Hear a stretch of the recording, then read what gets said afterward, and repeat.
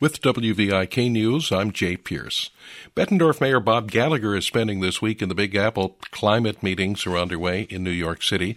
Gallagher is there representing the Mississippi River Cities and Towns Initiative as its co-chair. The mayor says he's attending the meetings to work on resiliency projects for when the Mississippi floods. The Cities and Towns Initiative is working with a variety of organizations, including the Columbia University Water Center. Gallagher says mayors up and down the Mississippi are working together to create a more adaptable river. We need to work together to find the resources to help make the river more resilient, to use data that can help predict the disasters of the future, and make sure that we scale our projects for the entire Mississippi River Basin so all those affected communities are helped by this work. He says between 2005 and 2019, the Mississippi River Valley sustained over $200 billion worth of damage from flooding and other disasters. A section of the former Farmall plant in Rock Island may soon generate electricity for the cloud. This week, the City Council agreed to sell 10 acres to Crest Hill Preservation Group of Moline so it can build a solar array. The city's economic development director, Tara Sipes, says the vacant land is located on the west end of the Farmall property between the river and rail yard, and the solar cells would provide electricity for data storage facility in a nearby renovated building.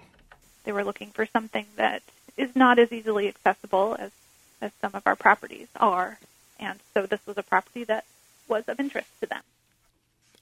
She says Rock Island is helping Crest Hill by agreeing to sell the land for just $500. Construction could begin soon. Construction crews are now building the new YMCA in downtown Davenport for the Scott County Family Y. This month, officials from the Y and Russell Construction broke ground on the 3-story building. It'll be located in the 600 block of 4th Street next to the Early Learning Center.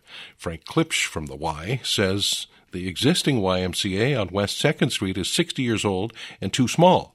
The new building will feature an indoor track, gymnasium, fitness center, community rooms, and 2 swimming pools. There will be a 5-lane, 25-yard pool that will be accessible for everyone and have lap swim available all the time that we're open. And then it will share a pool deck, so it's very efficient.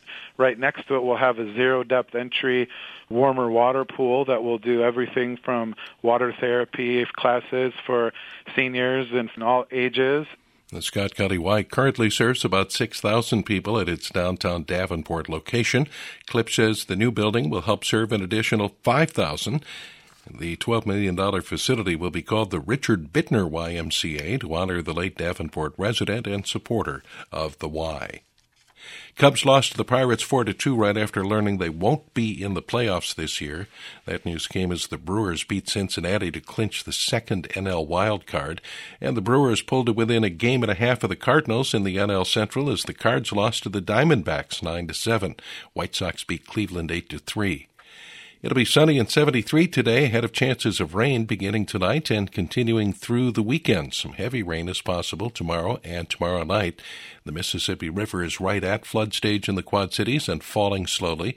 The Rock River is half a foot above flood stage at Moline and falling. It's 1.25 feet above flood stage at Joslyn and falling.